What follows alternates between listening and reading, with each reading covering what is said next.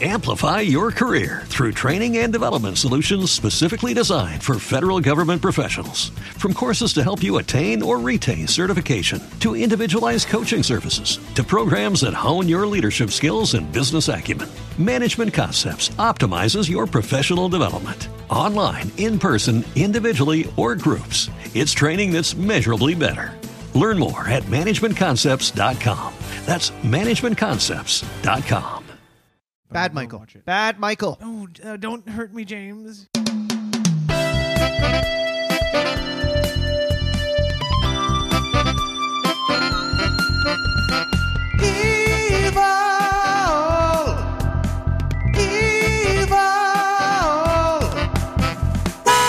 Hello, everyone, and welcome back to another episode of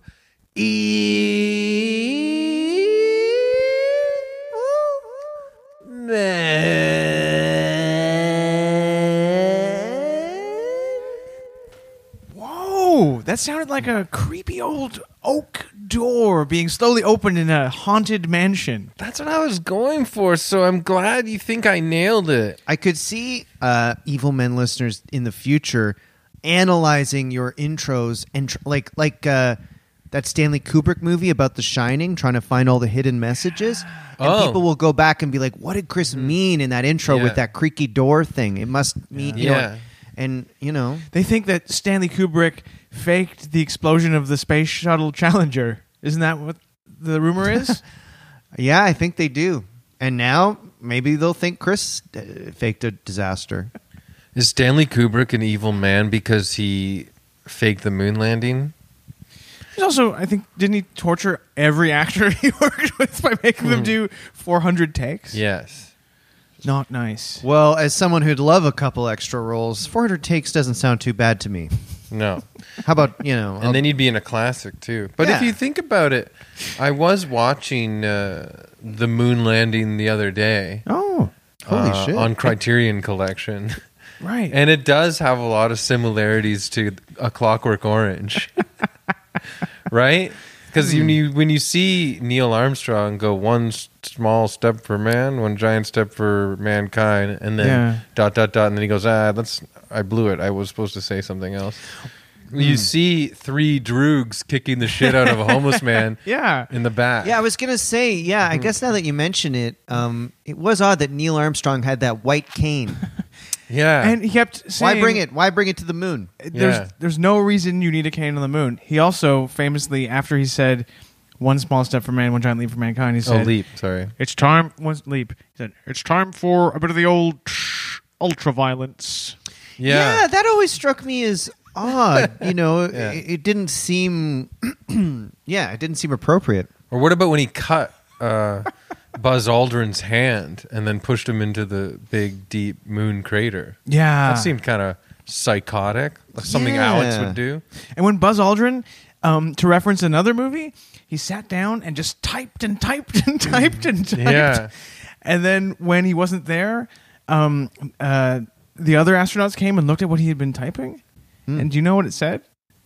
What? All moon landing and nothing else makes astronaut a dull astronaut.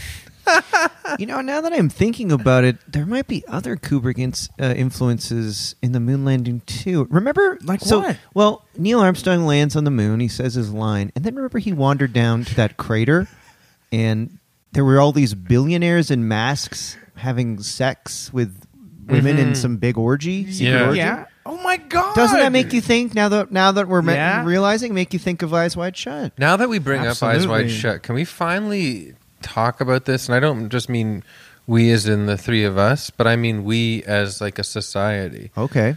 Eyes Wide Shut. Yeah. How's that possible? Okay, what I can handle the hell this. is he talking about? It's Eyes Wide. That's open. The title made me too afraid to see it when it came out. Okay. I can explain this to you guys. It's like, are you on acid, no, dude? That's the thing. He knows it's a play on words. Okay. So he knows it's supposed to be Eyes Wide Open. Right. But he's just having a bit of fun with it. That's it? So that's it. The title is literally this famous director just having a little fun. Yeah, absolutely. It has nothing to do He with... knows that you can't have your eyes wide shut What are your eyes really wide suddenly? Like he knows what he's doing. Trust me. He's Well, really the movie famous. is about Timothy Chalamet or whatever. Tom Cruise. Tom Cruise. Whatever. Be mad about his wife's fantasy? Yeah. Oh my! I rewatched it recently. Yeah. He's mad because his wife is too hot. Is that sort of what the plot is? Sort of. He has Nicole Kidman's his wife, and one night they get in a fight, and she's like, "I remember running into this Navy guy, and I would have done anything to have sex with him." And then he's like, "Wow, thanks a lot, hun." Well, this wasn't on my bingo card. Yeah, that's not what I needed to hear. And basically, he goes on a late night doctor call, and he's sort of mad about his wife. Why did she just have this fantasy? Why didn't they call the movie Pissed Off Doctor? Yeah, well, not a bad idea. Pissed off, Stanley horny Kubrick doctor. presents Pissed Off Doctor.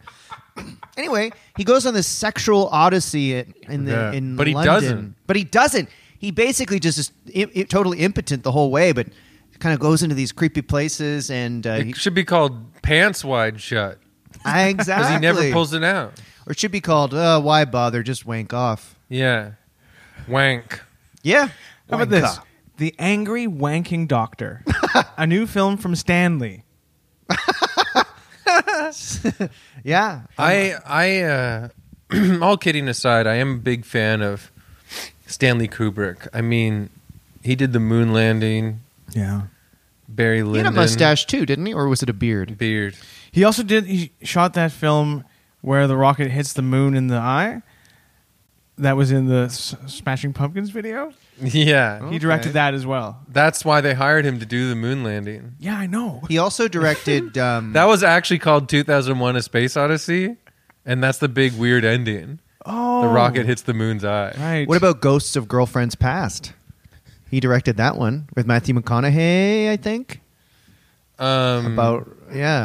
Yeah, I think He he did also 13 Going on 30. And you know that one with Matthew Dazed and McConaughey Confused. and Steve Zahn, and they're in the desert. Yeah, Sahara with Penelope Cruz. Yeah. I think Kubrick did Sahara. I think he did Sahara as well. I liked his Ghostbusters.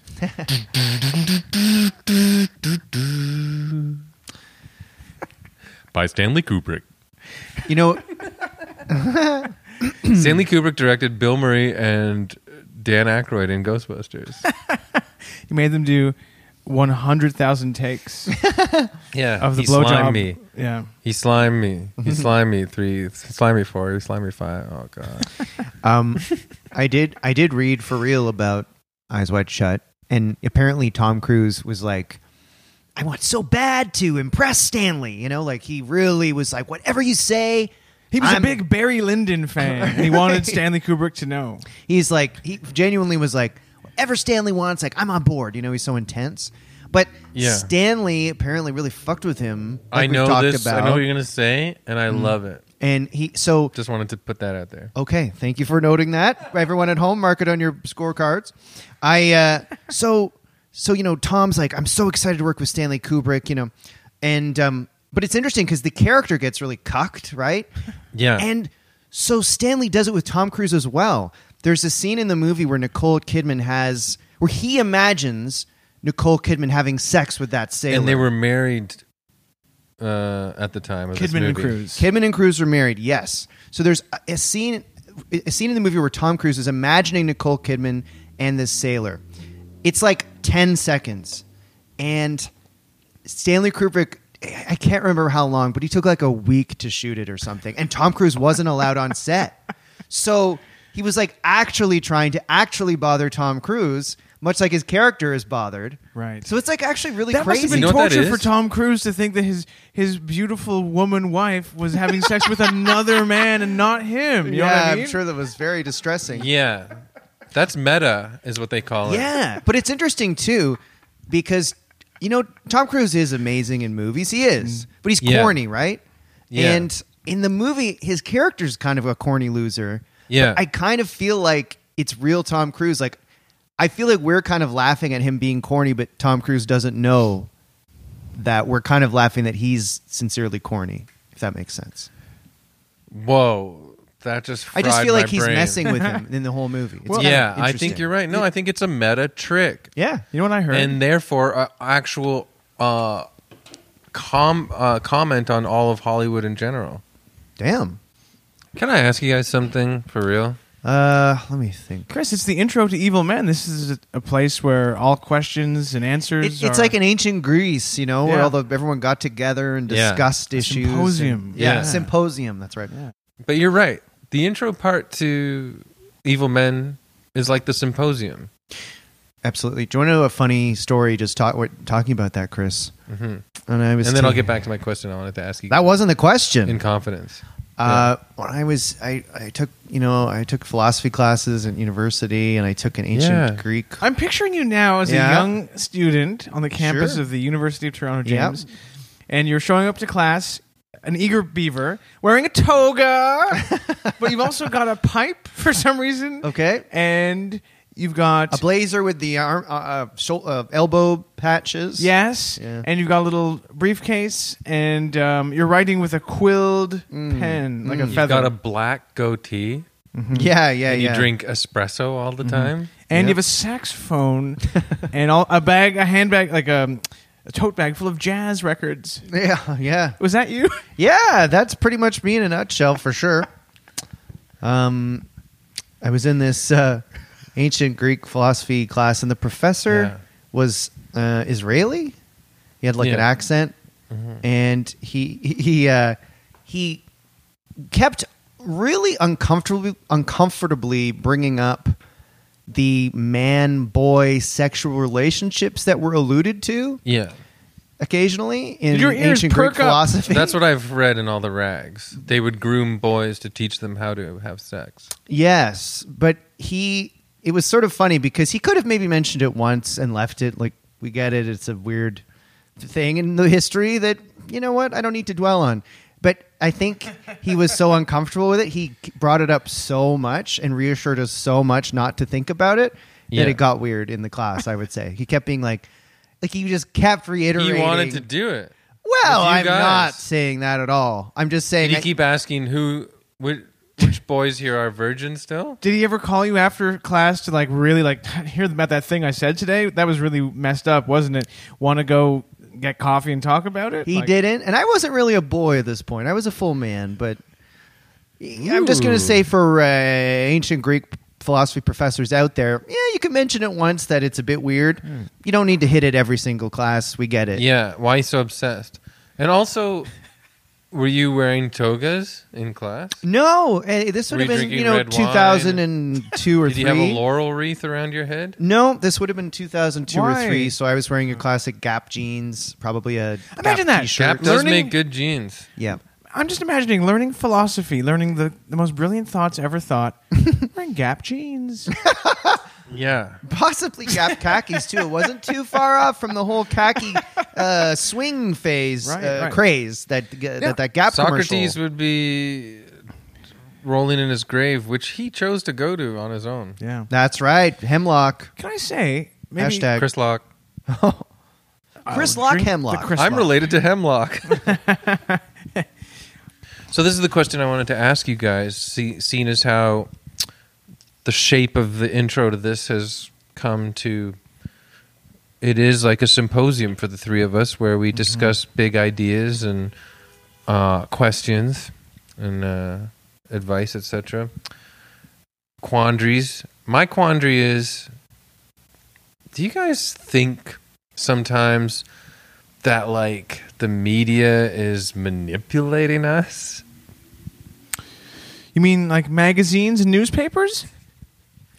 Yeah, exactly. I'm pretty suspicious of magazines and newspapers now that you bring it Yeah. up. Oh yeah, yeah. You Time. see your Magazines mind- and newspapers are our only outlet for information too. So think about that. Yeah. Who controls that? Well, we all read Time, Life, Maclean's. Maclean's, The Yeah. Atlantic, Home and Country. Yeah. All those magazines. Cottage Life. Guitar World. Think of all the opinions you just absorb when you read all those magazines and newspapers every day. Sometimes I'm gardening at my cottage and I'm like, wait, was this my idea or am I just doing what Cottage Life told me to do?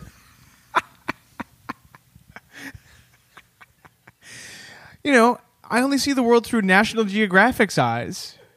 I don't know who I am or what I think Yeah. about ideas. And Every time I learn something from National Geographic, I'm like, what's the agenda here, though? Everyone, picture a crowded subway, Chris. Everyone on there is completely brainwashed by National Geographic magazine.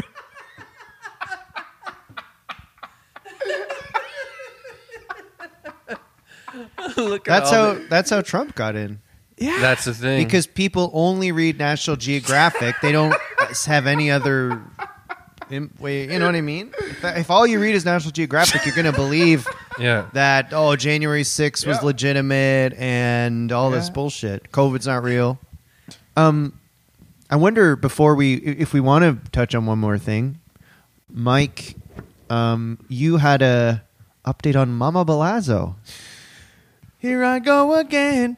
Mike's mom, what have you got to say? Well, I had a patio dinner with her on Sunday, and I had one the week before, and both times she brought up that she couldn't believe the rumors about Prince William having an affair on Kate, and He did?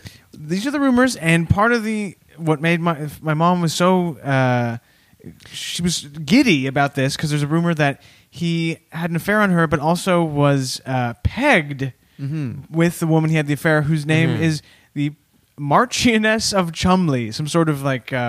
Sounds like a character on Pawn Stars. Yeah. And just to reiterate, Mike, I think it was last week or the week before. You mentioned your mom was talking about this then, so she's still talking She's about. fixated on Prince William's anus. His shitter. His Yeah. shitter. Hey, you hear about Prince William's fucking shitter? 9-year-old boy. Yeah, she brought it up twice, and it is funny to imagine him having an affair because of the way he looks, A, and B, to get pegged by another aristocrat. Is she attracted to Prince William?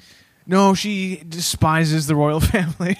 So it is. There is something though. They're so proper and we're above all you guys. Meanwhile, he's having affairs and getting something. He's put getting up his railed in bum. a sun Yeah. suit. It's salacious. Yeah. It wouldn't be if it wasn't Prince William. I mean, it would be, but you know what I'm saying. I can see why people go, really? It hits different hearing that about Prince William than say if you heard it about Howard Stern. Absolutely. Yeah. Howard Stern, he'd probably just admit it on his show. I feel like you could park a Volkswagen Jetta in Howard Stern's ass. Hear, hear. Yeah, well said. Hey, Robin. I'll give you a flashlight. You can go in my ass and try to find the Volkswagen Jetta. Howard. What? So your mom is just she's I have caught no up. idea why I thought that about Howard Stern's ass. I'm sorry. No, I meant he seems adventurous. Yeah. No, I bet he's got a nice big asshole. So Oh, that's the sound coming out of it. remember in Private Parts, he's like, "Oh, that fart man, that great fart man character I did." Yeah, and Not sure that was so great. the MTV Video Awards. It Yeah. must have been sarcastic because I think it? it tanked. Oh, okay. I think he's always Like it's a been forever ironic. embarrassed by it. Mm-hmm. Oh, okay. Fart man. It's kind of the sort of thing we might have thought up in grade school. Let's be honest. Yeah. Right. Well, Jeez, I would love to go back to grade school and start again and do better. Oh, me too. Okay, so Prince William's being pegged. And my mom just thought it was very funny, and she had 2 white sangrias and was really enjoying herself. well, keep us up to date. Like, let us know Yeah. in future get-togethers with your mom if she's still talking about this Yeah. and if she has any. Did 'Cause she we're give any learning hot about your takes? mom, and we're learning updates about the William affair, like Yep. through your mom. Well, So she should it's be perfect. a correspondent for Hello magazine. I think you're right. Did your mom have Yeah. any hot takes on it? Like any strong opinions? Well, she was like, "What's with his families? They were so cute as boys, those 2 Yeah. princes, and suddenly, what the hell happened?" Yeah, your mom died. Well, yeah, your mom has become de facto a correspondent of Evil Men. Yes. Whether she knows it or not. I would love to Yeah, have her on. love her hard-boiled egg strategy. 30 minutes in boiling hot water. Yeah. Then you're not getting sick. The whole cheese plate issue that Yeah. was around Christmas time, Yeah. and now this. It's So difficult. any Mike's Mom updates are always a blast. Those patio dinners with Mike's mom were so great. Oh my God, that's good. We should record those patio dinners with Mike's mom and play that. As, But how does it go though? Those patio lanterns were the stars In the sky. Yeah, so what would Those be in the sky part patio- of that? Those patio dinners with Mike's mom in the night. Like, sure. just do that. Yeah. And if you don't know what that song is, listeners outside of Canada, that's Kim Mitchell's seasonal Yeah. classic Patio Lanterns. And Kim Mitchell came from a really progressive rock band in the 70s called Max Webster. Oh Webster. yeah. Worth looking up. Yeah, friends with Rush, I believe. Nice. Beep beep. Before we get to our evil man, we should mention that we have a Patreon account. You could check it out at patreon.com/evilmen. And for a small amount of money every month, very small, you get 2 meaty, sexy bonus episodes a month that people love. They're very fun. We do lots of different things. We do more stuff with our guests. We have like totally separate episodes where we're just goofing around. We've got a bunch of episodes of us goofing around at the cottage we were at. People love it. So you get a whole new feed of all new episodes that you haven't heard before. No, seriously, people genuinely love it. They do. And also you get access to our Discord where you can chat with us. And, that's a lot of fun too. So check it out. Patreon.com/evilmen.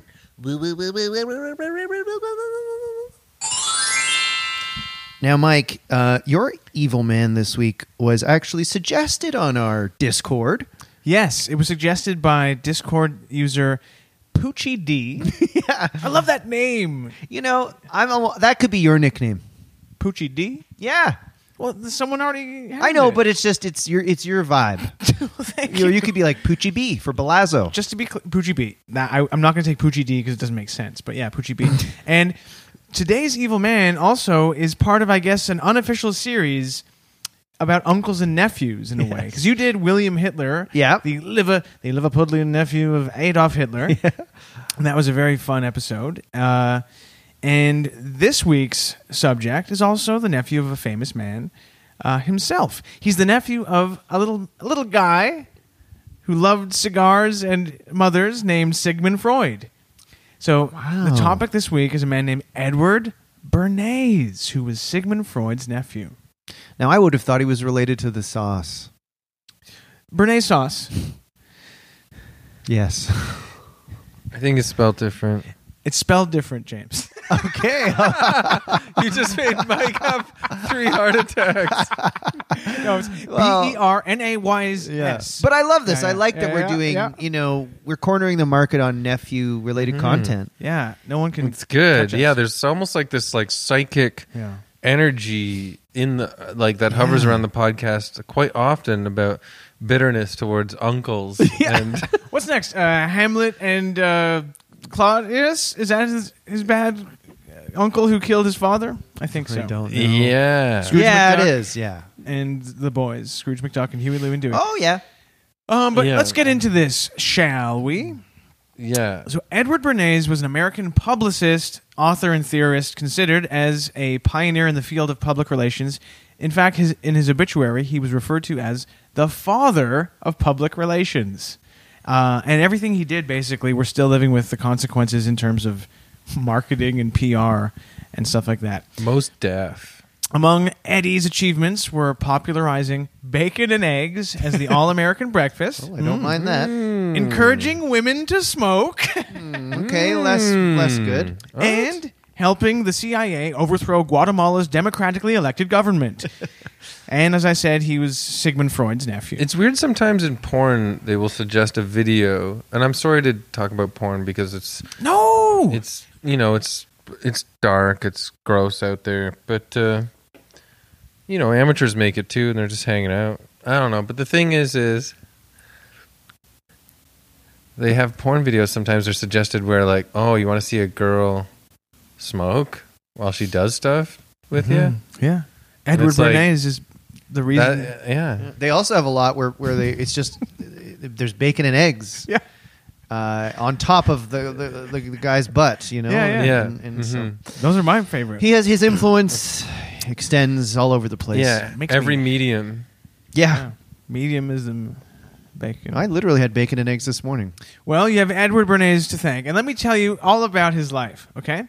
So Eddie was born in Vienna, that's in Europe, in 1891 to a Jewish family. His mother, Anna, was Sigmund Freud's sister, and his father, Eli, was the brother of Freud's wife. And according to Wikipedia, What? this makes Sigmund Freud Edward Bernays' double uncle. That sounds like it's worth a lot of points.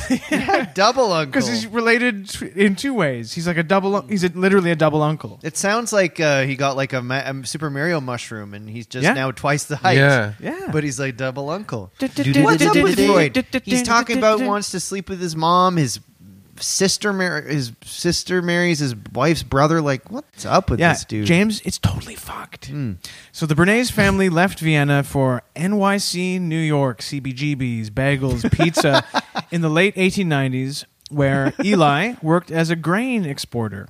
Oh, sexy job. Yeah, Edward Bernays attended, then this is interesting, he attended DeWitt Clinton High School, an institution that also educated other notable figures like Don Adams, Inspector Gadget, Neil Simon, Odd Couple, Judd Hirsch, From Dear John. Dear John, and Taxi, Gil Scott Heron, the famous proto-rapper funk guy, and Tracy Morgan.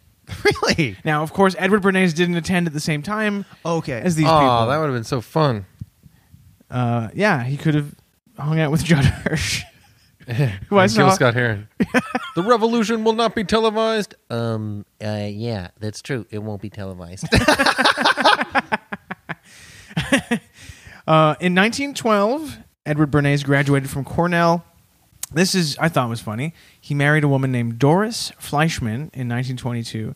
Now, this woman was a member of a group called the Lucy Stone League, and the group's entire reason for existing was to encourage women to keep their names after marriage. Later, however, Doris changed her mind and took Edward Bernays' name and changed it to Doris Bernays. Interesting. So she's What? a flip flopper. What happened to her?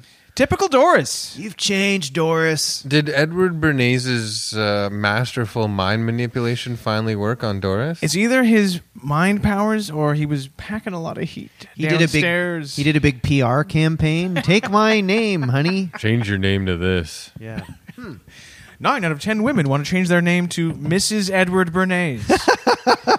So getting into his career, after graduating from Cornell, Eddie B. had a bunch of jobs. He worked as a journalist.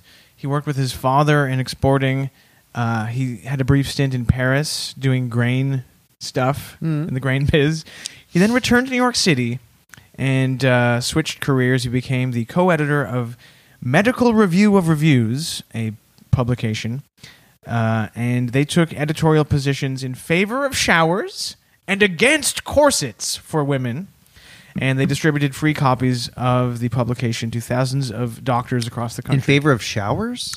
He's pro-shower but anti-corset, Like which is harsh. literally having a shower? Well, this was 1912, and I feel like people maybe had a bath once a week if they could. Okay. Maybe hygiene was not...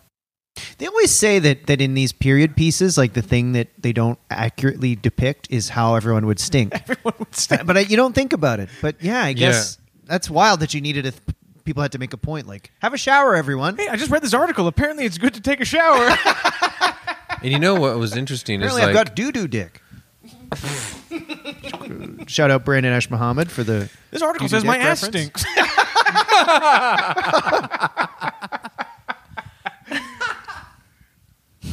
but like romance back then was so like when you read those classic literature, it's so tense and so uptight and like everybody's being super passive with each other because there's all these stringent rules of etiquette and proper decorum. And it's funny because, you know, people would get married young and then they never had the lives that we had where we go out and sow our wild oats for like 20 years before we 30. get married. Yeah. Yeah, 30 going on 30 years before getting married.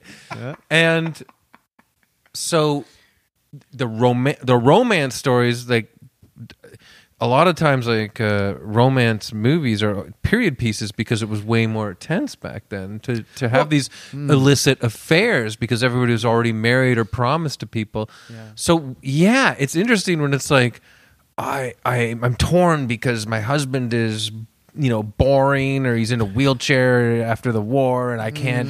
And then it's like but I'm attracted to this man, this brute. But they both have the stinkiest asses and huge bushes that stink like shit. They always leave that out of those ancient romances. I think you're right because, Pride and Prejudice and Darcy's all coquettish and coy, and they're all Yes. coy. They weren't coy because of some, etiquette. They just didn't want to get too close to each other's stanky ass. Yeah, it's like You can't get too close to someone's stanky ass unless you're pretty far along. That's my Mr. theory. Darcy's Yeah. cock actually fucking stunk. Stunk like a swamp. There's a fart. lost chapter that makes that clear that was taken out of the book. Yeah, there's a chapter where Mr. Darcy unzips his pants and an actual toad from the swamp jumps out of his pants.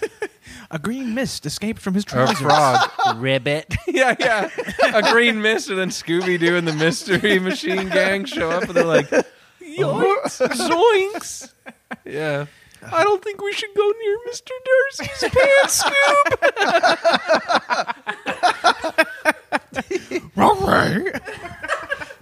Scooby, stop licking it. Gee, gang. Yeah. Do you smell that? Mr. Darcy's all shy about his ass. So that's why I think they had to publish articles about bathing. So after No one could have explained it better than us. Yeah. after this, he became involved in the theater in New York City. He helped to promote a play called Damaged Goods. Can a I French ask play. you? Sorry, I know we just did a whole digression there, but I'm course. bringing it back to another one. Yeah. But I'm obsessed with this idea of Edward Bernays attending theater. I think that's really interesting. And absolutely. he was obviously a big fan of culture. Did he wear a top hat and a scarf and gloves and carry a cane? Well, That's all I want to know. it was the 1910s. He was a European aristocrat relocated to America. I'm assuming he didn't wear 100%. jeans and a T-shirt, if you know what I They mean. wear a tank top. No. But even though he was an aristocrat, immigrant, as you say, from Yeah. Europe. But did he go down to like Coney Island and eat a dog? He participated in the hot dog eating contest every July 4th. Oh, the Nathan's one. Yeah. That's Kobayashi. Cool. That's cool. He was beaten by Kobayashi Yeah. every time. Yeah. And Joey Chestnut. It's a lot of hot dogs. Anything else? Any other? No, thank you. I'm moving on. But I do love did that see the- era. Yes, he of saw New York. He saw the first Ramones show at CBGB's. So yeah, he gets involved in the theater in New York, and he promoted a play from France called "Damaged Goods" that dealt frankly, and it was the 1910s. This was like, new material. A play that dealt frankly with the topic of syphilis, and he became a campaigner to sort of like raise awareness and for the government to educate people about syphilis. It doesn't sound super malicious at this point. No, he's just doing Quite helpful. Baths. yeah, altruistic. Change it and have a shower daily. Save water. Wash your dick. Don't get your syphilis. Wash your dick and be careful. He's obsessed with people's crotches. Freud's nephew says, "Wash your dick." No, seriously. He then tried to get America excited about ballet by Good luck. taking a sexy picture of a ballerina with a snake to promote a show. He also, didn't work then, won't work now. And he promoted the opera These singer. fucking troglodytes aren't ever going to come to this ballet. Let's shut it down. What were we thinking? You got to get the hot dogs dangling on a piece of string. Sorry. He also promoted the opera singer, the famous singer Enrico Caruso. He was his PR guy. Oh, wow. And that's so beautiful. Caruso. Yeah. Subject of Fitzcarraldo, remember? Klaus Kinski? Oh, those are the records that he plays in the he jungle? wants to bring Caruso to an opera house in the middle of the Amazon. Fucking yeah. So here's where things sort of change. We can see that Bernays is sort of trying to find his calling, trying to find his way, right? Yeah, it's fascinating. Yeah, it's fascinating for us. And then World War I breaks out, right? Now we're talking. Let's speed it up. Archduke Franz Look out! Get Ferdinand. down! Yeah, he got shot. He got fucking shot in the fucking Take me out. Yeah, take me out. And eventually, not right away, America got involved in World War I, a few years in. And during the war years, Edward Bernays got a job on the Committee on Public Information, Yeah. a government agency, and he was hired to write propaganda to whip up support among the public for America's intervention in the war. Because it was seen as a foreign war, and America had taken a non. And he's already a propaganda pro with showers and syphilis. Showers, theater, snakes Syphilis. with ballerinas, yeah. Oh, yeah. Right? And so he was writing speeches, designing posters and newspaper articles to change America's mind and get everyone like excited to go to war at this point. He referred to this work. Like, did he put Spider-Man and Thor Let's and get like the Hulk, the excited. Incredible Hulk on the Captain America? Captain America he went to Turkey. He fought against the Ottoman Empire. But Bernays referred to this wartime work, get this guys, as psychological warfare. That's awesome. To get the public on board with like, let's Yeah. potentially die. Because he realized Yeah. that Hey. yeah. Oh, let's go. Speaking of the Ramones. To war. Yeah. He realized that like I want to shoot a guy.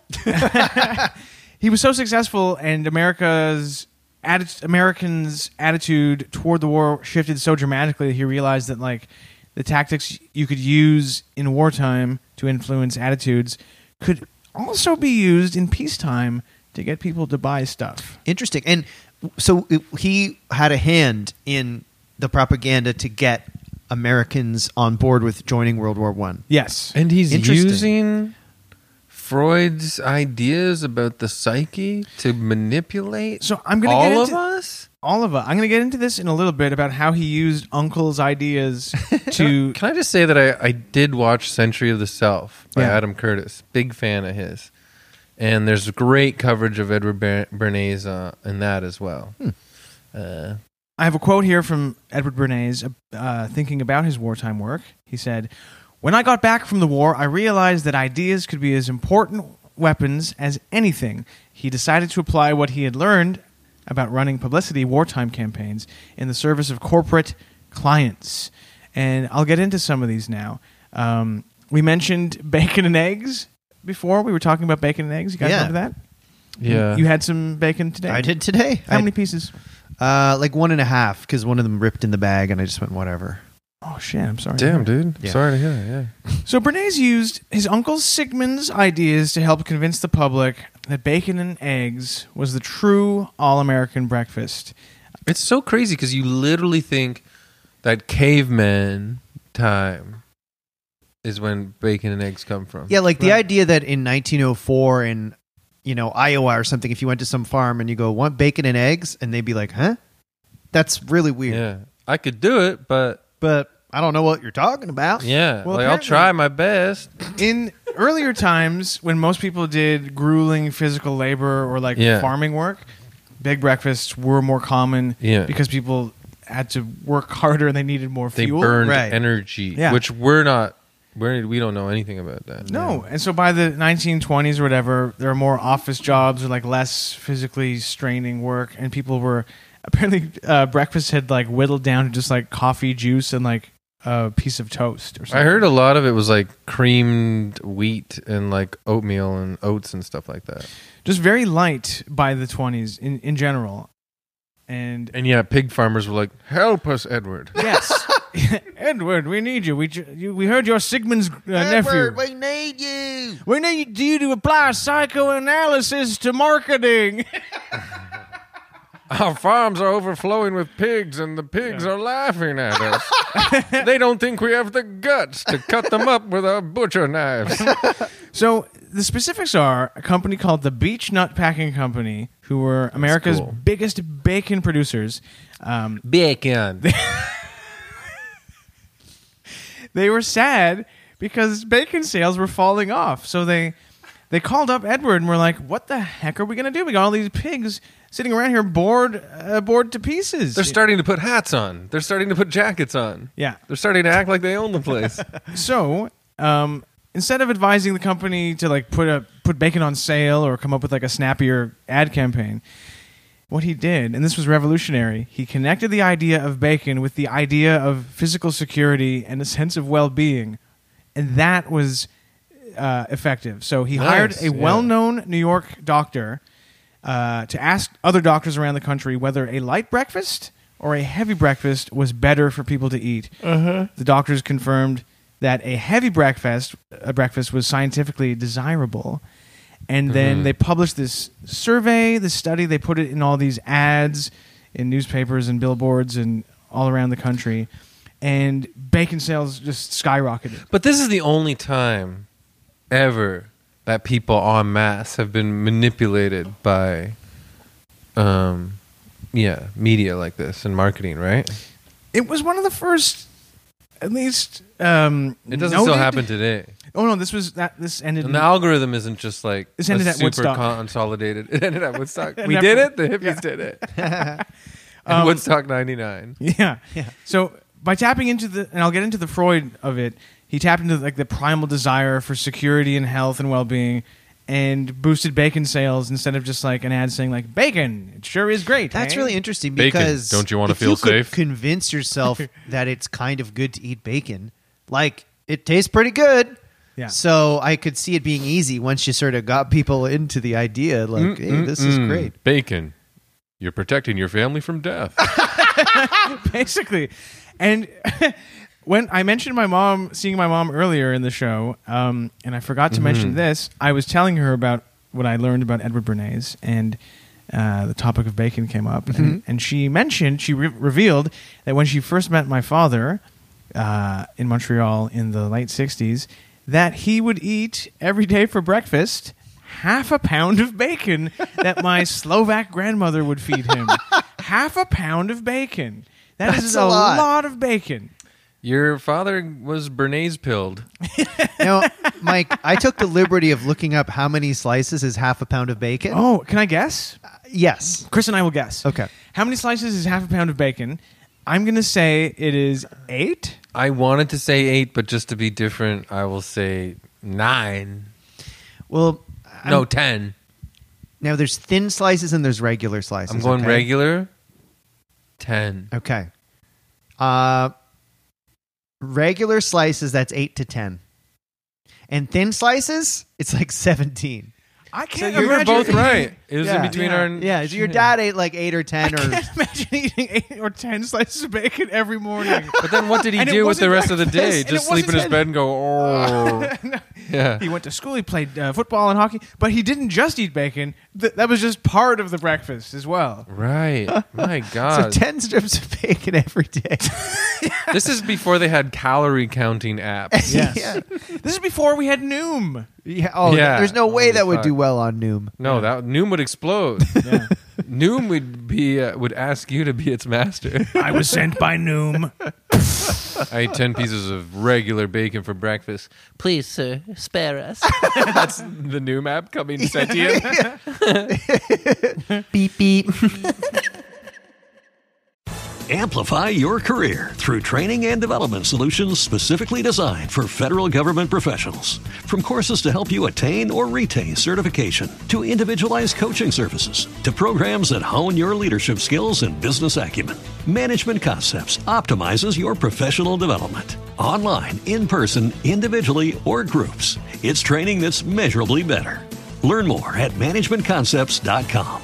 That's managementconcepts.com. Beep, beep. So to get into the sort of Freud, the way Freud influenced Edward's approach to marketing, up until like the early 1900s, the idea was from an Enlightenment idea that people were rational, and if you made a logical case, you could persuade people to behave a certain way.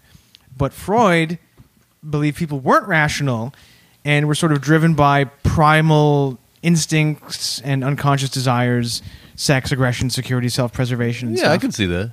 And these, Freud believed, exerted a more powerful influence on how people behaved, and Edward Bernays tapped into this for specifically connecting the idea of bacon to physical security and well-being. Yeah. So you're not sort of rationally appealing to people. You're trying to tap into their primal urges. Their fears Yeah. and their desires that they may not even realize themselves. Didn't I already make a joke about this like 5-10 minutes ago? Bacon. Yeah. You know? It will save your family from death. Yeah. It's like, it's like, Yeah. but Freud hated this, right? He thought his nephew was bastardizing He his considered ideas. So Freud and Edward had spent time together when Edward was a child, and they would wander the hills of Austria. And when Edward started becoming Looking for bacon. more, here bacon, here bacon. Bacon. But when Edward became more successful, their relationship changed from what I read, and Edward was like, "Uncle, I can set you up to like write very lucrative like columns in American newspapers. I can book a tour where you come and speak. You'll make a killing." And Sigmund Freud sort of was like, he saw his nephew as like a vulgar American, and he was like, "No, I'm like, I'm a serious thinker and physician, or not, psychoanalyst." His nephew wanted to turn him into Fraser Crane. Exactly. Yeah. I can't believe Fraser did that radio show. Yeah, In a way. Freud Yeah, never would Frasier's a have. sellout. Yeah. Big time. Maybe Freud would have done a radio show had a sexy lady like Roz been his producer. Sure, and if Roz was his mom. yeah. Yeah. Edward, I'll do a radio show on one condition. I need a sexy mother to be producer. Roz. Edward Bernays, another famous campaign he did where he used psychological warfare, was how Edward Bernays got all of the women in America to start smoking, basically. So until the late 20s, very few women smoked cigarettes, especially in public. Smoking cigarettes was associated with, like, if women did it, it was like associated with like brothels and prostitution and like low life, or it was seen as like a rough masculine activity, right? Anyway, it implied like loose morals and loose sexual behavior. Then a man named George Washington Hill, who was the CEO of the American Tobacco Company. I'm not that George Washington. There's a hill at the end. I get this a lot. Perhaps if you went by George Hill. No. Well, yeah. That's what they want you to do. But the CEO of American Tobacco Company, George Washington Hill, he wanted to change the way women thought about smoking. He said, if we can get women to smoke, quote, it will be like opening a gold mine right in our front yard. So, in 1927, George Washington Hill hired Edward Bernays to help him promote a slogan, reach for a lucky instead of a sweet. So initially they tried to encourage women to smoke instead of eating chocolates and treats and cakes and cookies. Yeah, and women were like, fuck you. It worked a little bit. And there are these ads, Maybe I'll have a smoke it's instead interesting of a sweet. to see how blunt the ads were. There's like an ad where there's a woman smoking and she's saying, light a lucky and you will never miss sweets that make you fat. Wow, it rolls off the tongue. Yeah. Yeah. And that Halloween, kids just got ciggies in their sacks, too. No candy. I No got a sack sweets. full of ciggies. You know, I mean, this might be totally anecdotal, but also present day, I feel like I see women smoking more than I do men. Maybe that's not, maybe that's just purely anecdotal and not reflective of overall, but this fucker, man, I guess he was going against a unfair sort of double standard, but also too bad he's getting all these people into smoking. So, yeah, and that worked to a certain extent, the idea of like, hey, stay thin by smoking.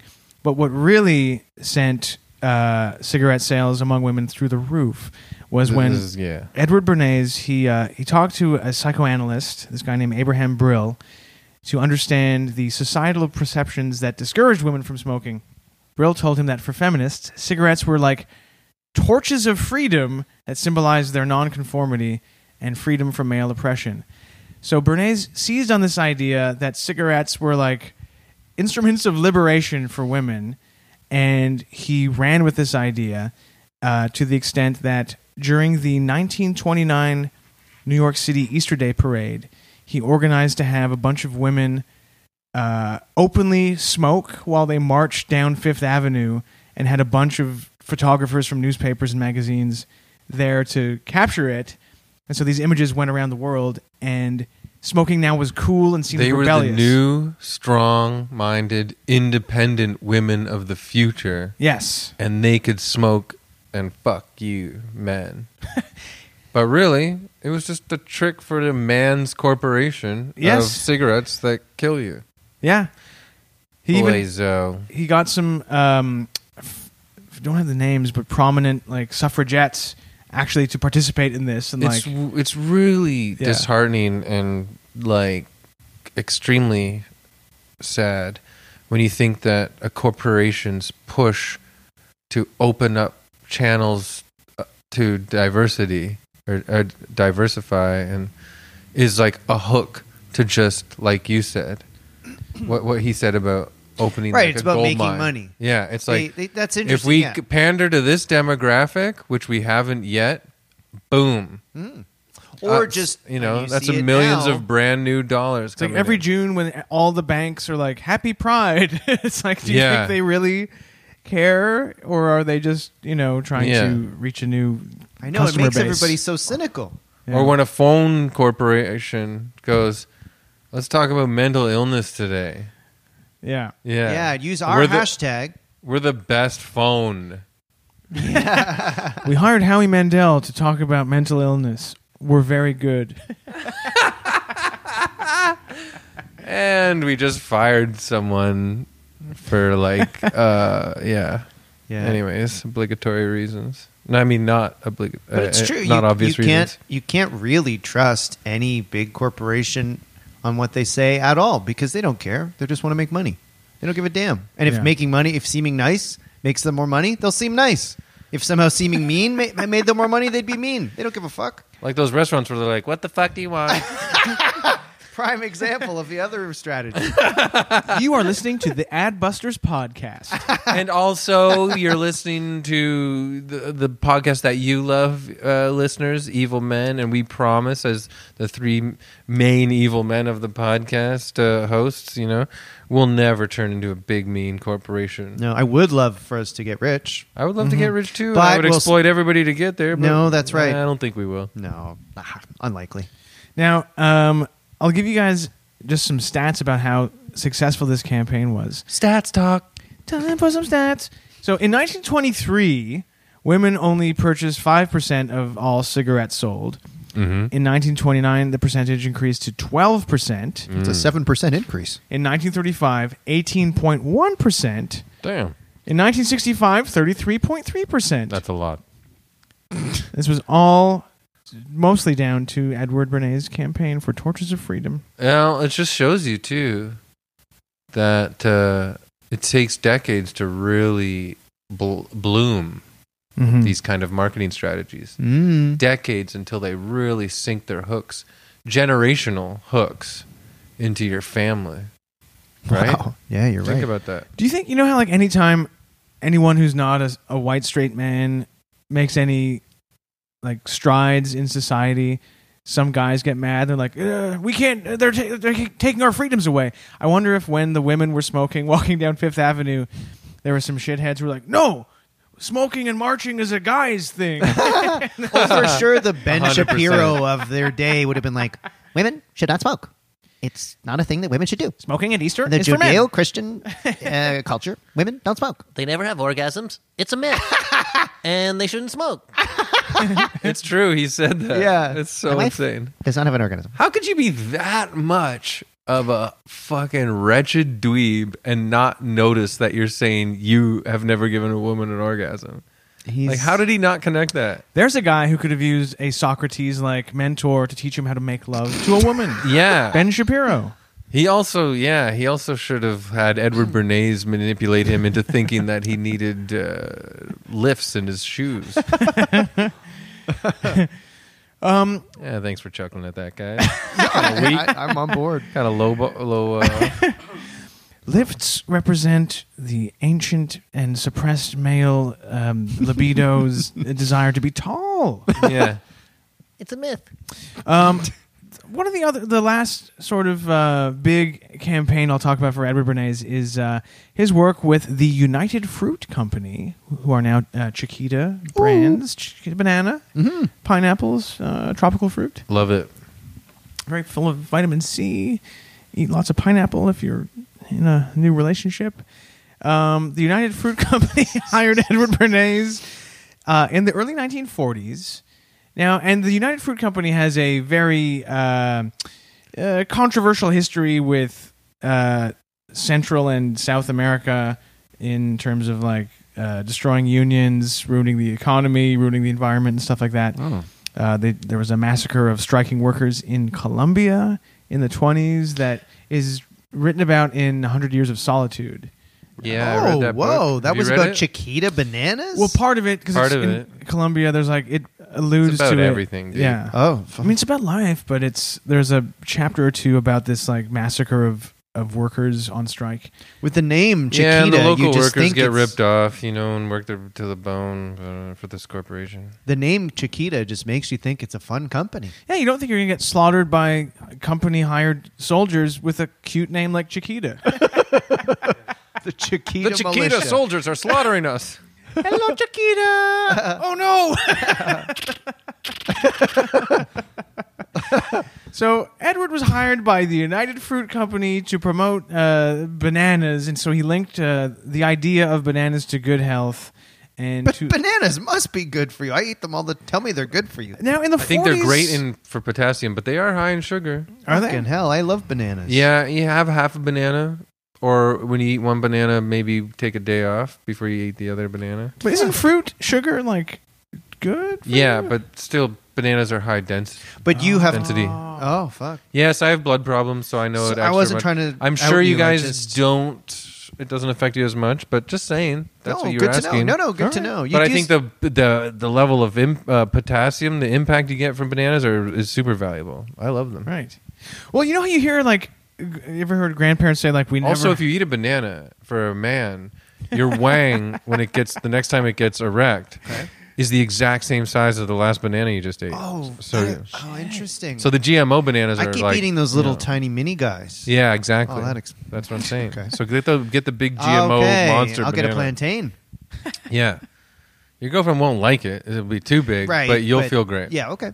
I always hate to slice a banana because it makes me think of Slicing a penis. Oh no, that's You know what I do as a dinkies. snack for real? I get a piece of toast, put some peanut butter on it. Nothing beats that. Slice up some banana, put it on top. Slice of life. Woo! That's a great snack. It's the best. It's not. It's a Might have great that breakfast. Speaking of light breakfast, it's a great breakfast. Oh, good point. James, I can't believe you just gave away your secret recipe here on the podcast. So, well, I guess he was. It seems crazy that like he was hired on the banana account, but you ever have like relatives who were like, we would get one orange every Christmas, and we would get a banana for Easter. Yep. I think tropical fruits or food in general, exotic food wasn't as easy to get. Yeah. back then. Sorry, Yeah. I'm late, dear. I stayed up all night working on the banana account. The what account? What? So he was hired, and part of his job, he promoted bananas by placing them strategically, this is funny, in the hands of celebrities in hotels and other conspicuous places. So imagine it's 1940 and you suddenly see, Yeah. I don't know, Orson Welles in an ad holding a banana or something. You're like, I got to be like Orson Welles. Wow. I need to eat a banana. Yeah, or James Stewart. Well, what is this monkey food? There's something wrong with this apple. Oh, shit.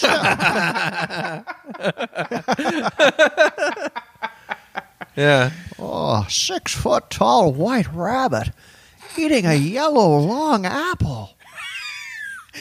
Get new Chiquita yellow long apples at your greengrocer. Chiquita, the machine guns won't hurt you.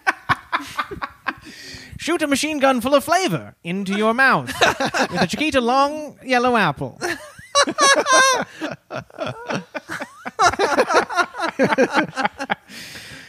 Damn, the history of the whole world is cruel as fuck. So Bernays, aside from promoting bananas, he wanted to promote I gotta take a break from bananas. well, he wanted to promote the interests of the United Fruit Company and put a positive spin on the company and the countries in where it worked. And he created a front group that distributed like pro United Fruit Company propaganda. And part of this was tied to it was the Cold War, and there was a new president in Guatemala who wanted to reorganize the economy and help it transition from like a poor, backwards, feudal economy to a modern economy. And part of the president's plans were to redistribute land to peasants who didn't have anything, including expropriating and taking some of the land from the United Fruit Company and giving it to the poor. This didn't sit well with the United Fruit Company. And there were lots of powerful people in the U.S. government who had interests in and shares in the United Fruit Company. And so Edward Bernays would publish articles and leak stories to the press about how Guatemala was turning communist.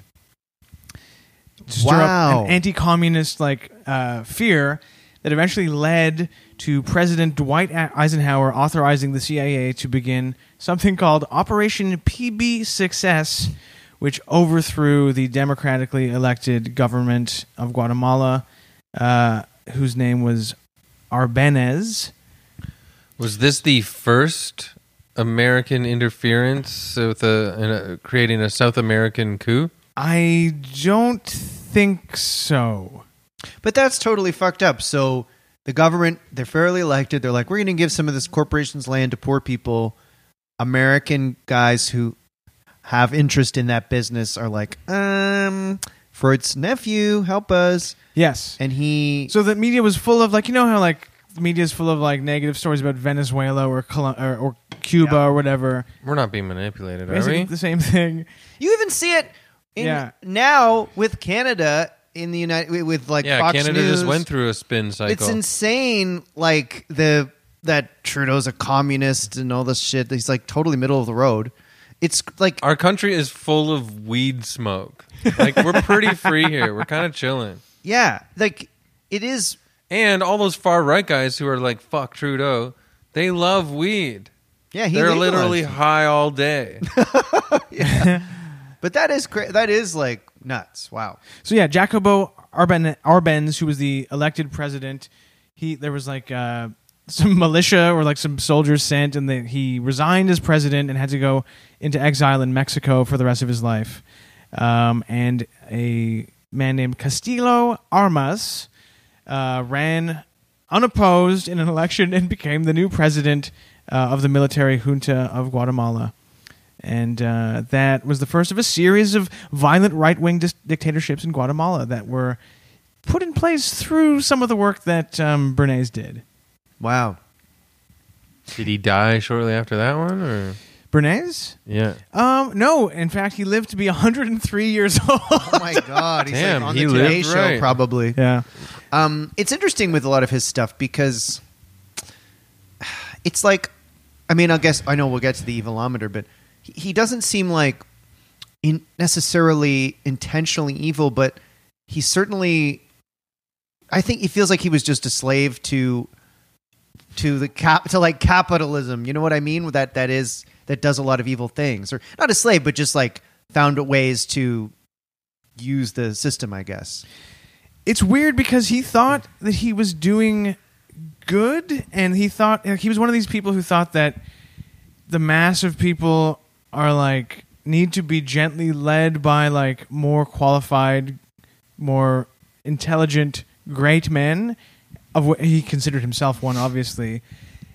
But he was doing still this work, capitalizing. But he was off doing of- this work for for like money. stupid companies, like Yeah. soap Yeah. companies, Bananas and bacon. bacon. Yeah, but Yeah. he was like, maybe he was in his mind competing with his uncle and thought he was like doing equal work or something. I don't know. Because like if it was again like let's I think it's good for society if we have baths and don't get syphilis. It's good not to get Showers. syphilis. If he used his powers for that, sure, that is noble. But you're just doing it presumably, I guess, for money for your jobs. He dressed it up and he wrote numerous books describing the technique and how an elite need to like lead the herd of humanity in the right direction by nudging them using psychoanalysis in marketing and PR campaigns. But you're right.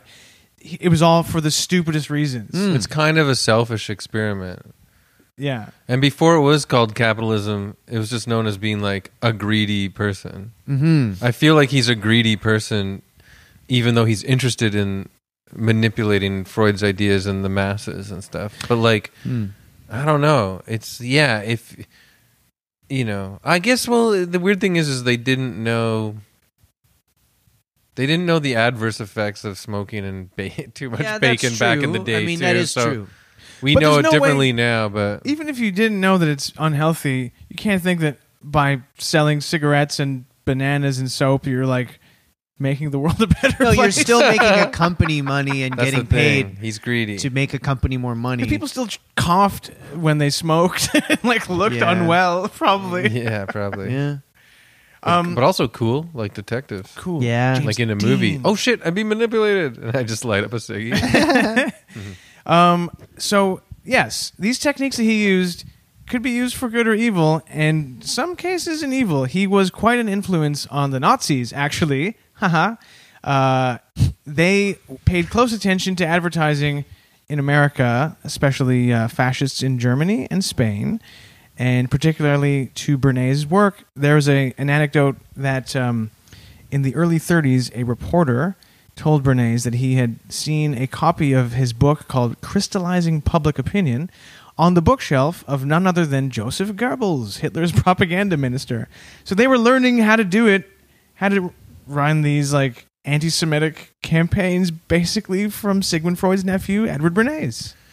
Yeah, and to go back to Century of the Self, if you follow the thread that Adam Curtis is trying to propose and put together, is the beginning of Edward Bernays and his manipulation through marketing and using the psychology is the catalyst, and it inspires and grows into like the U.S. government, and governments basically use the same manipulative ideas now, and giant corporations even like where we're all on social media all the time and don't have our own original thoughts anymore and spend days on Twitter all saying the same joke over and over again. So I think we can see how he proposes that it grew, what it grew out of it. I see us all as Edward's children. Yeah. or Actually, nephews. Edward's nephews. There is an Aldous Huxley novel nieces. somewhere in another world where Edward Bernays is the lord of the perfect future. I would love to watch that Adam Curtis documentary that talks about Bernays. Yeah. This is the stuff that I think about a lot. So Bernays was asked about... Yeah. Oh, sorry. No. I'm always like way too on the side of like, nah, scared of that kind of stuff. Like, Well, it's interesting Grossed out because by even if you discover something for good, it can be used for evil, obviously. And he was questioned about whether he regretted his work being used by Nazis, and he said, quote, "We worked out the engineering of consent, which applies to any social goal, but the people who don't have social goals, unfortunately, can also employ it." So he was like, he just created a thing that anyone could use to suit their purpose, but he was still proud of it, which is weird. Interesting. Now, just before we get to the end here, among his peers, he wasn't really well liked by other PR people, which I mean, they're all probably pretty shitty guys, but he was unpopular and seen as a sort of braggart and a relentless self-promoter. According to a PR man named Scott Cutlip, he said, "Bernays was a brilliant person who had a spectacular career, but to use an old-fashioned word, he was a braggart."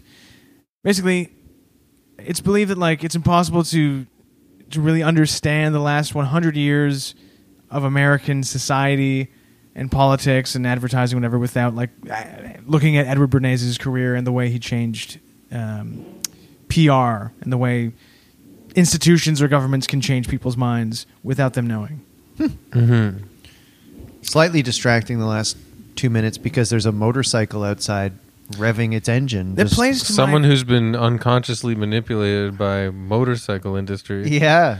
That plays to my desire to be seen as a cool, tough, sexy guy on a motorcycle, a James Dean, Yeah. if you will. Edward Bernays lived a long life and died in 1995 at the age of 103. So that was 4 years after Nevermind. Holy shit! So No way. That's a he long died after ass Kurt life. Cobain. Motherfucker, Bury the Kurt lead. Cobain. Edward Holy Bernays died shit. after Kurt Cobain. That makes me really That's not uncomfortable. right. Oh, and his last campaign was for shotguns. Hey, wait. I just met Edward Bernays. 103 years young. Boy, oh Crazy. boy. Left to know his secret. Yeah. But bacon and bananas. Bacon, cigarettes, and bananas. He actually wasn't a smoker himself ever, Yeah. and he tried to get his wife to stop smoking. Why? Okay, well there we go. I thought it There's- was cool. There's an indication that he knows that he was promoting something he didn't like. Well, very interesting, Mike. Thank You don't really think about somebody starting that. It just sort of seems so omnipresent. You don't think a guy at one point went like, "What if we get people really tap into people's fears and deep stuff Desires. for advertising and PR and everything?" Pretty interesting. And it's like, I guess their advertising is regulated in terms of like you can't outright lie in advertising, but I don't think it's regulated in like you can't reach your fingers into people's hearts and brains and fuck with them. You know what I mean? So it's like we're all exposed to Look that at political every day. Look at political ads now. Yeah. They're so like they basically say if you vote for this guy, burglars are going to come in and murder your family. yeah. Things like that. Interesting. And how about beer commercials? Like all the ones that use sex. Like if you do this, you're sexy. Drink Hell, a beer, you'll get an HJ. Drink Sure. a wine, you'll get a. McCain Pizza Pop commercials when we were kids. We're trying to be sexy. How did it go? How were those? It was like. Remember? it would come all over the kid's face. Yeah, the pizza glop would go all over a kid's face, and then a girl kid would Yeah. lick it off. Yeah. I remember this. And she'd be like, I like it. Yeah. Imagine the pitch meeting where a guy was like, "We have an idea for pizza pops where it comes all over a kid's face." Listen to this beer. Basically Listen to this did. beer commercial I saw the other day. Coors Light. Oh fuck! What do you think Spuds McKenzie or the Kool-Aid Man? What ancient fears or desires do You those? notice that characters they play only into? ever showed Spuds McKenzie's ass. Oh yeah, we all To wanted whet to. your appetite. We all wanted to subconsciously be in there. Yeah. In the future, eating dog's ass is going to be a funny joke on Twitter. Yeah, I don't know what the Kool-Aid Man, what subconscious Huge Freudian tit. thing. So a huge boob smashes through a wall and is like, "Drink me." Well, he smashes through the wall. It was it was it's right there in front of you. Holy Taboo. shit, it's suppressed. No, the kids were trapped in prison in fucking school. And this guy breaks through the wall and says, "Come free with me." And so that you're alleviated from the doldrums Right. of regimented life. Or if the Kool-Aid Man is a boob, you're thinking about like, what do boobs look like? Boom! I'm Yeah. a boob! Yeah. Yeah, Right? A big The boob. wall is closed. A big Drink all one- the juice from my tit. Here I am, one boob. boy's dream. Well, have you ever boy's seen fantasy. I was thinking about like fast food and burger commercials are always they put two burgers together Yeah. and then a guy has sex in between the two burgers.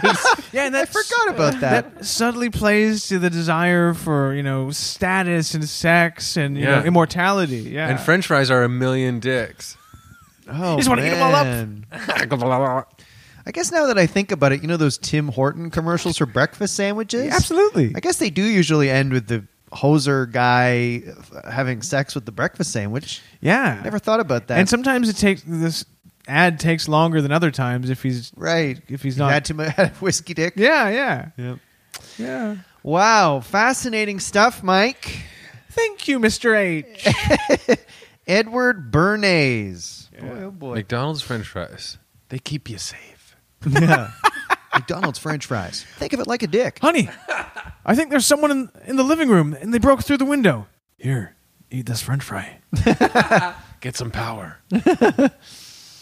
Gum commercials. Yeah. You know, it's not like the gum commercials are like, if you're gonna have hot sex, Yeah. chew a piece of gum. Hey, only men chew gum. Not anymore. Yeah, when did gum commercials go from being aimed at children who were like skipping around and playing stickball and chewing bubble gum to like, you're about to have unprotected sex. You need to chew some gum. Yeah. Whenever the flavor's gone from my gum, my boner's gone away, and I'm safe again. Yeah. Thanks, Edward Bernays. If it was no Bernays, there wouldn't be Dentine Ice commercials. Nope. So I guess it's time to bring out the Oh, look, it's got a nice big plate of bacon and it's smoking a cigarette. Half a pound. Oh, Yeah. thanks, Evilometer. Oh, look at this bacon. Hey, I'm reminded of those viral jokes from 10 years ago. Bacon. Yes? Bacon. Because bacon. Because keep calm and bacon. Yes. Yeah. And Yeah. bacon on. Hey, Bacon Evilometer, had such a moment 10 years It ago. was awesome. that's all from Bernays. It really is. You can trace it. I love craft beer and bacon. Yeah. You're Yeah. the truly modern man. Yeah. You were saying, Mike? Oh, I was just going to ask Evilometer, do you happen to have any bananas on you? Oh, look. A little hole is opening up in the back of the Evilometer, and a peeled banana's popping out. He's excreting a banana. Yeah, well, we can still eat it. Yeah, he's It's just a a robot. Chiquita. Yeah. Who wants to go first, gentlemen? I'm going to give him an 8. Holy shite. Whoa, whoa. Yeah, because, I don't know. It's No, I kinda like it. I like it. A bold take. Remember the fridge guy and stuff? It's kind of like that. It's like, Fridge guy. yeah. Midgley, the Yeah. gas guy. Yeah. Oh, yeah. Freon? Yeah, the leaded gas and the So his Freon. creations led to making the world a worse place. Yeah, the casualties it's caused because I'm a real stickler for freedom, and I don't like mental manipulation. And we're drenched in it these days. I mean, it would have come along, and it was a part of life and human nature before Bernays for sure. But he like what you said, he fast tracked this kind of psychological manipulation, and I don't know. Yeah, fuck him. Chris says, fuck him. Wow. Okay, you go next, Mike. I have to think about mine still. Yeah, it's If too you're bad that Freud's nephew revolutionized PR instead of a different nephew. Maybe who's a nephew that could have been. Do you think there's actually a kind man out there in existence ever? We will get back to you once we look into this matter, Mr. Locke. We should do a one-off. We talked about that, a one-off, Nice Man? a special episode called Kind Men. Kind man, yeah. Yeah, anyway. I wonder if Young's nephew would have. He was a PR guy for, sausages and, I don't know, oranges. Yeah.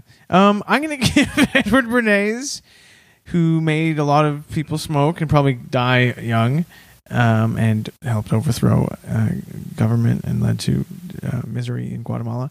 I'm going to give him an 8.3. Oh, you guys gasped when I said 8, and you're knocking it up a Wow. notch. Okay. I hate what he hath wrought. Okay. But I'm kind of like, is he very interesting? And I think what he brought into the world is really bad. But I don't know. I'm kind of stuck on his intent. I mean, I think he was just trying to, he was making money and didn't care that it might have a bad effect on the world. Could he have foreseen how bad? I don't know. So I don't think I can give him that high because, I think his influence was very, very, very bad. But he, as a person, was he aware to the degree that it would be bad? You know what I mean? So I think I have to give him like a 3.8. okay. I know that's crazy. I find do you know what I'm saying though? Like his He set the influence wheels in very motion. bad, but he Yeah. as a person, I don't know. Could he be justifying these things and not think he's a bad person? Maybe Right. Possibly. I don't know. Here's a question I have. With his skills and talents and abilities, how could you use that knowledge of how to change people's minds and behavior? How could you use that for good instead of to make people smoke? Point. What would you do? Like, make everyone love each other? Like, how do you... That's a really good point. I was trying to think of that earlier, like, too. Be kinder to each other, or like don't litter? Like literally, it would be like the idea of paying taxes to help people who are worse off than you is good. You know, things like that. It would be a harder project. Paying your but there have taxes. been litter campaigns that work. There have been, or to not be racist would be a good. Yes, a good everybody one. is equal.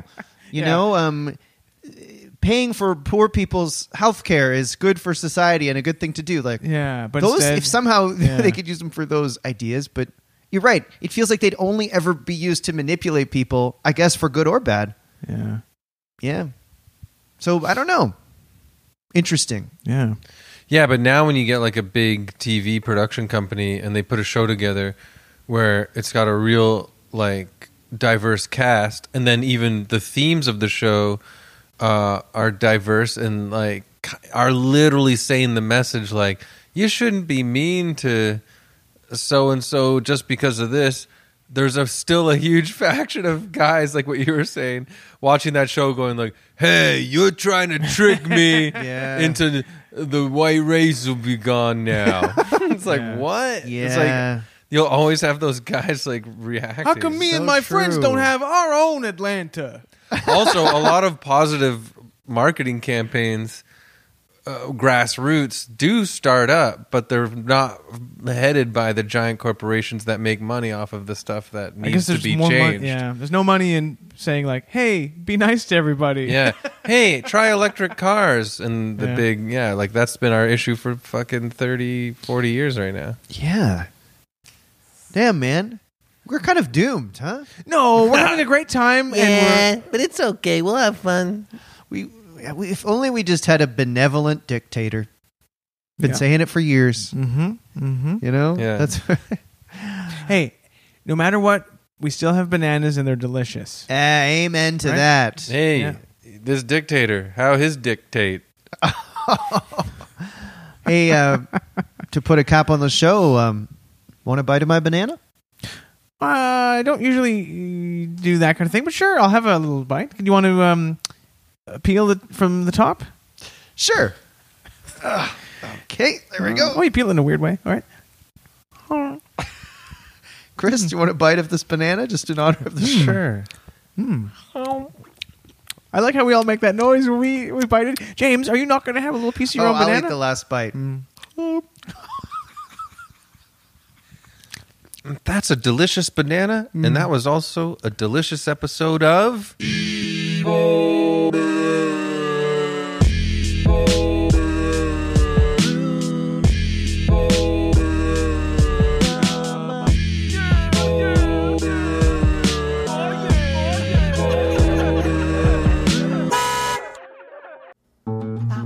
This podcast has been brought to you by the Sonar Network. Sonar! Amplify your career through training and development solutions specifically designed for federal government professionals. From courses to help you attain or retain certification, to individualized coaching services, to programs that hone your leadership skills and business acumen, Management Concepts optimizes your professional development. Online, in person, individually, or groups, it's training that's measurably better. Learn more at managementconcepts.com. That's managementconcepts.com. Grand Canyon University, an affordable private Christian university, is one of the largest and fastest growing universities in the country, offering more than 270 programs online. In addition to federal grants and aid, GCU's online students received nearly $130 million in institutional scholarships in 2022. Find your purpose at Grand Canyon University. Private, Christian, affordable. Visit gcu.edu/myoffer to see the scholarships you may qualify for.